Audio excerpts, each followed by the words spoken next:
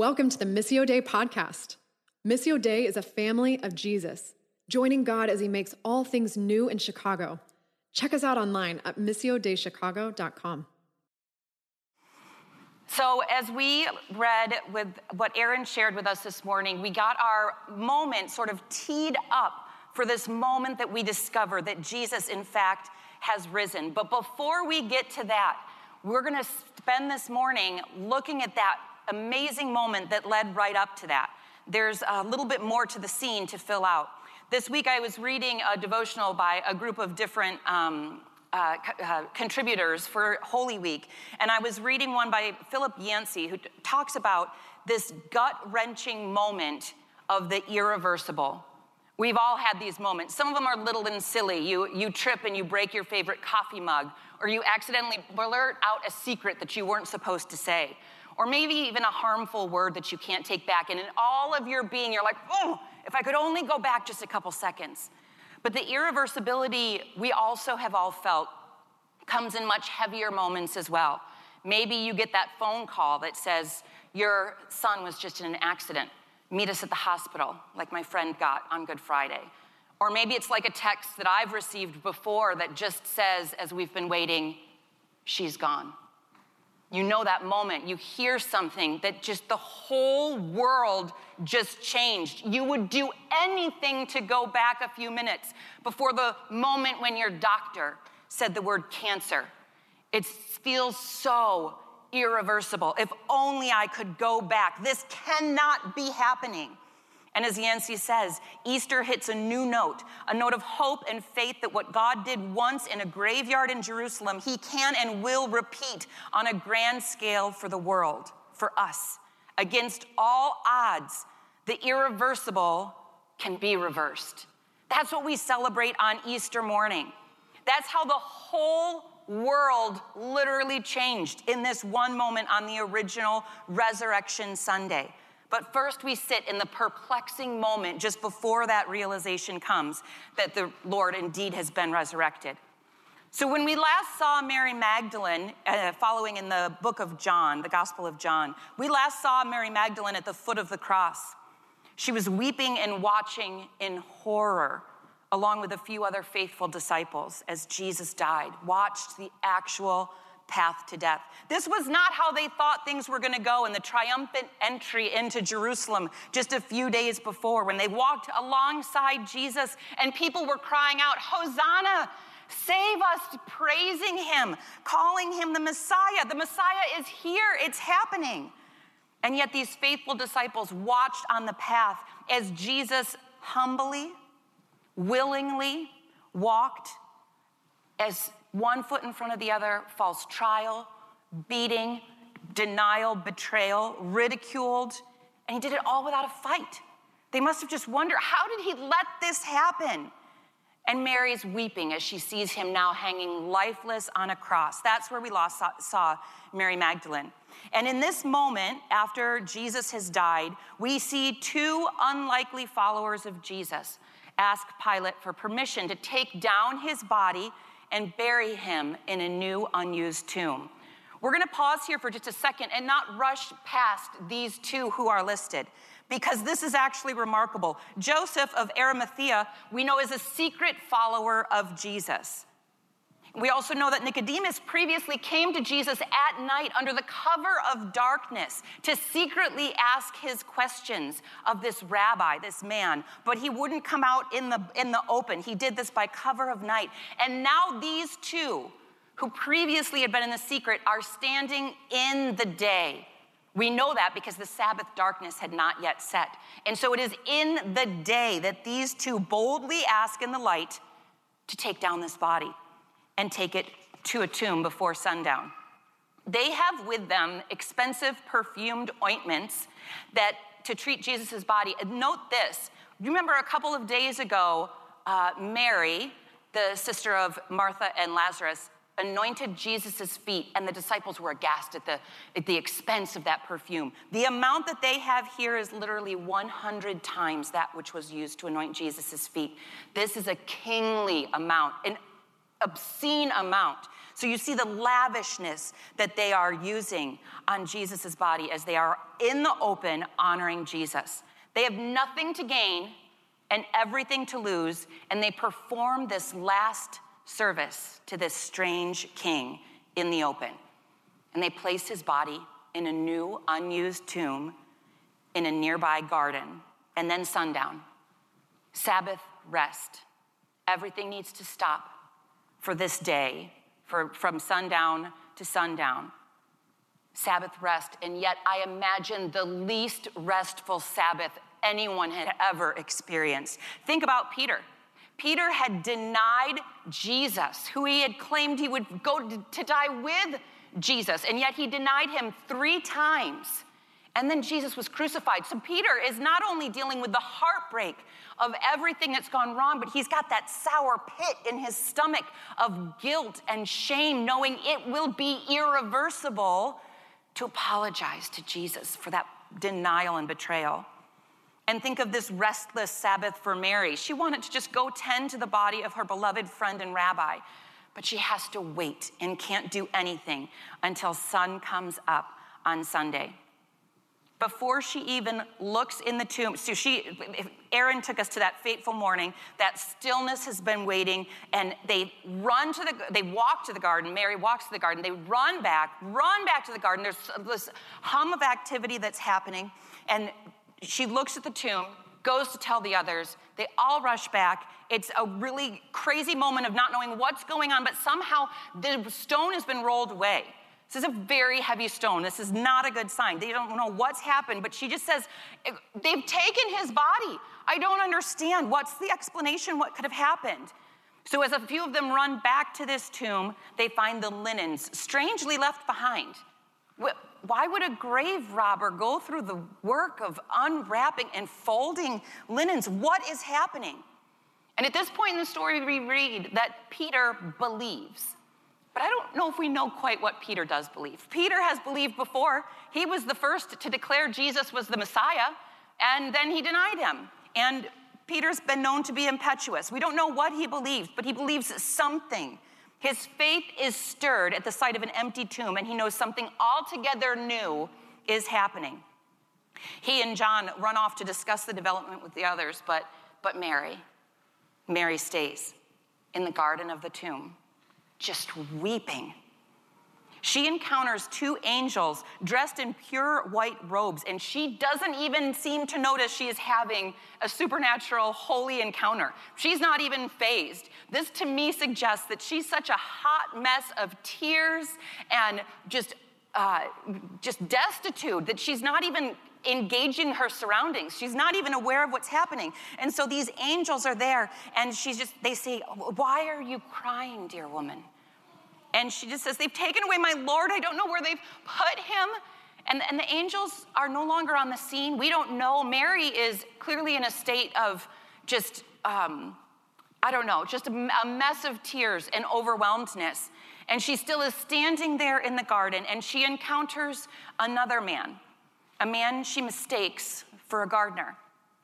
He asks the same questions that the angels ask. "Why are you crying? Who are you looking for?" And she just hysterically says, "He's gone. Just tell me where you've taken him, and I'll go get him." I don't know what her plan would have been, Mary alone, to do this, which I'm not even going to be mad at you. Just tell me where you've taken him so that I can get him. I'll figure it out. And the gardener says, "Mary," her name, regardless of the goobers and tears and probably crying hiccups that she has. She knows that voice, the way that Jesus speaks that name suddenly illuminates to her who it is. Through her foggy mind, she knows that voice, Mary, when he speaks the name. She didn't know how, but she knew it was him. He's here. Everything changes. Can you imagine the delight and yet the complete and utter confusion? She had been at that cross. She followed them to know which tomb they used. She watched the stone get rolled close before she went on her way for Sabbath. She knew all of this, but she must have been so delighted in that confusion. And here we have a tender, world-changing moment happening in a quiet, still garden. We can't help compare this moment to another garden that we know well in Scripture and another fateful day. Consider this, in the Garden of Eden, where God, Father, Son, and Holy Spirit, acting together in perfect unity and an overflow of love, God created life and flourishing, thriving, shalom, justice, mercy, love, all of this in perfection. And in that garden, evil came in and broke it all, offering in temptation to Adam and Eve. Evil breaking in to corrupt the flourishing, bringing all that is fallen and anti-shalom into the equation. In that moment, as flourishing is shattered, we feel that seeming irreversibility again. It's not how it's supposed to be. It will never be right again. You feel the seeming finality of that breaking in the Garden of Eden. But now, on the original Resurrection Sunday, in this moment, we see this reversed in another garden by this gardener. N.T. Wright says, here he is, the new Adam, the gardener charged with bringing the chaos of God's creation into new order, into flower, into fruitfulness. He's come to uproot the thorns and thistles and replace them with blossoms and harvests. All the evil that the enemy first introduced in the Garden of Eden, Jesus has taken upon himself, as we've been talking about the last few weeks. So Jesus not only took on our humanity as God's self, came into our humanity, he not only took on the darkness that haunts our human condition, he took on the curse of sin and death. He took that upon himself, though he himself was without sin. Darkness gave Jesus all that it had. And Jesus defeated all of it, every bit. We've been talking the last few weeks how the cross shows us the love of God, that Jesus did this, took this on. It's the extreme love of God to enter into all of that and take it on. And so we see the love on the cross, and in the empty tomb, we see the power of our God. He showed strength, the strength of God that's stronger than anything that the darkness can give and throw at us. He took it on and defeated it. Not even death could defeat Jesus. What shattered in one garden is reversed in this moment, in this encounter. And as Mary goes to cling to Jesus, he tells her that she should not. I don't read this at all as a rebuke against Mary in any way. I think he's trying to say, don't hold on to me. This isn't like what it was before. You can't keep things as they have been. I'm still needing to go to the Father. I have more to do. Mary isn't put off by this. We have no sense that there's a rebuttal or rebuke or rejection at all. This is a promise. Hey, there is still more to come. I love, if you think about this moment, two things that I want to pause to consider. Jesus could have first appeared anywhere to anyone, in any big scene, to any big crowd, to any big wig. Jesus could have made this first appearance any way he wanted to. But he chose her. He chose here. He chose this tender, gentle moment. And as N.T. Wright points out, she is the first apostle, the apostle to the apostles, the first to bring the good news that the tomb was empty, and a greater privilege yet, the first to see, to meet, and to speak with the risen master himself. This encounter is amazing. But here's something else to know in this gentle, quiet encounter. Don't miss in verse 17 what Jesus says. Go say to my brothers, I am going up to my Father and your Father, to my God and to your God. All throughout the Gospels, up until this point, Jesus refers to his followers as his disciples. He now just called them brothers. That's the first time. Jesus has referred to God the Father, or my Father, or just Father God. Actually, not Father God, just the Father who sent me. And now he says, my Father and your Father. It's the first time. Something altogether different has happened that has Jesus take on a tone of a brother and a shared father. And so altogether new, he has made a new path that makes that a reality, that we can now call our God our Father and Jesus our brother. A new path has been created unlike anything before. And so what we see in the garden of the empty tomb is that darkness and death do not get the last word. I know that sometimes it doesn't feel like that's true.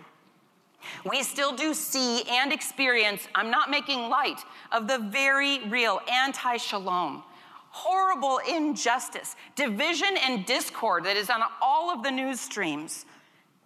There's darkness, there's disease, and there is death. But none of that gets the final word. None of it gets the final word anymore.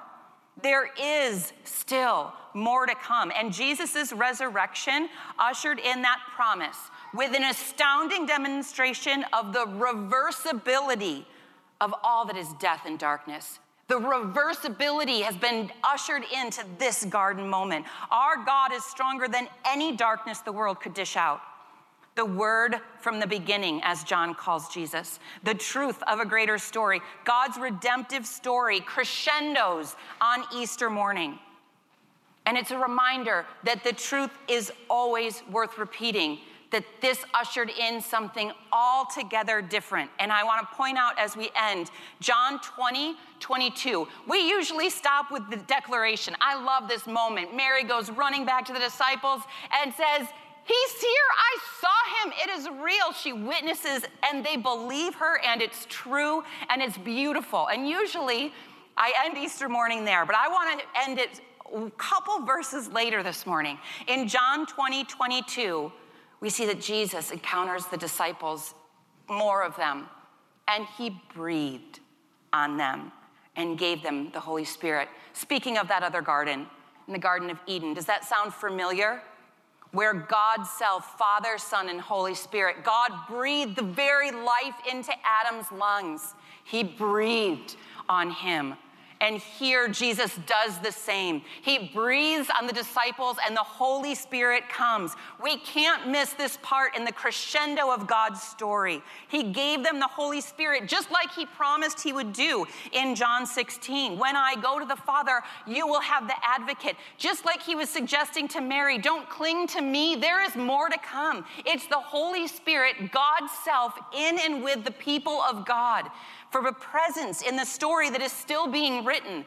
The story of God that's still being written includes the Spirit of God, making all things new through the Holy Spirit at work.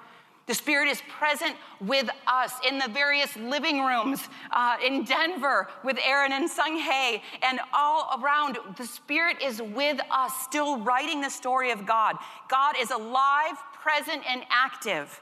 That's what we celebrate on Easter morning. God is still loving and powerful and in the business of renewing all things with that kind of power, both in the little moments here and the fullness of a story that is yet to come.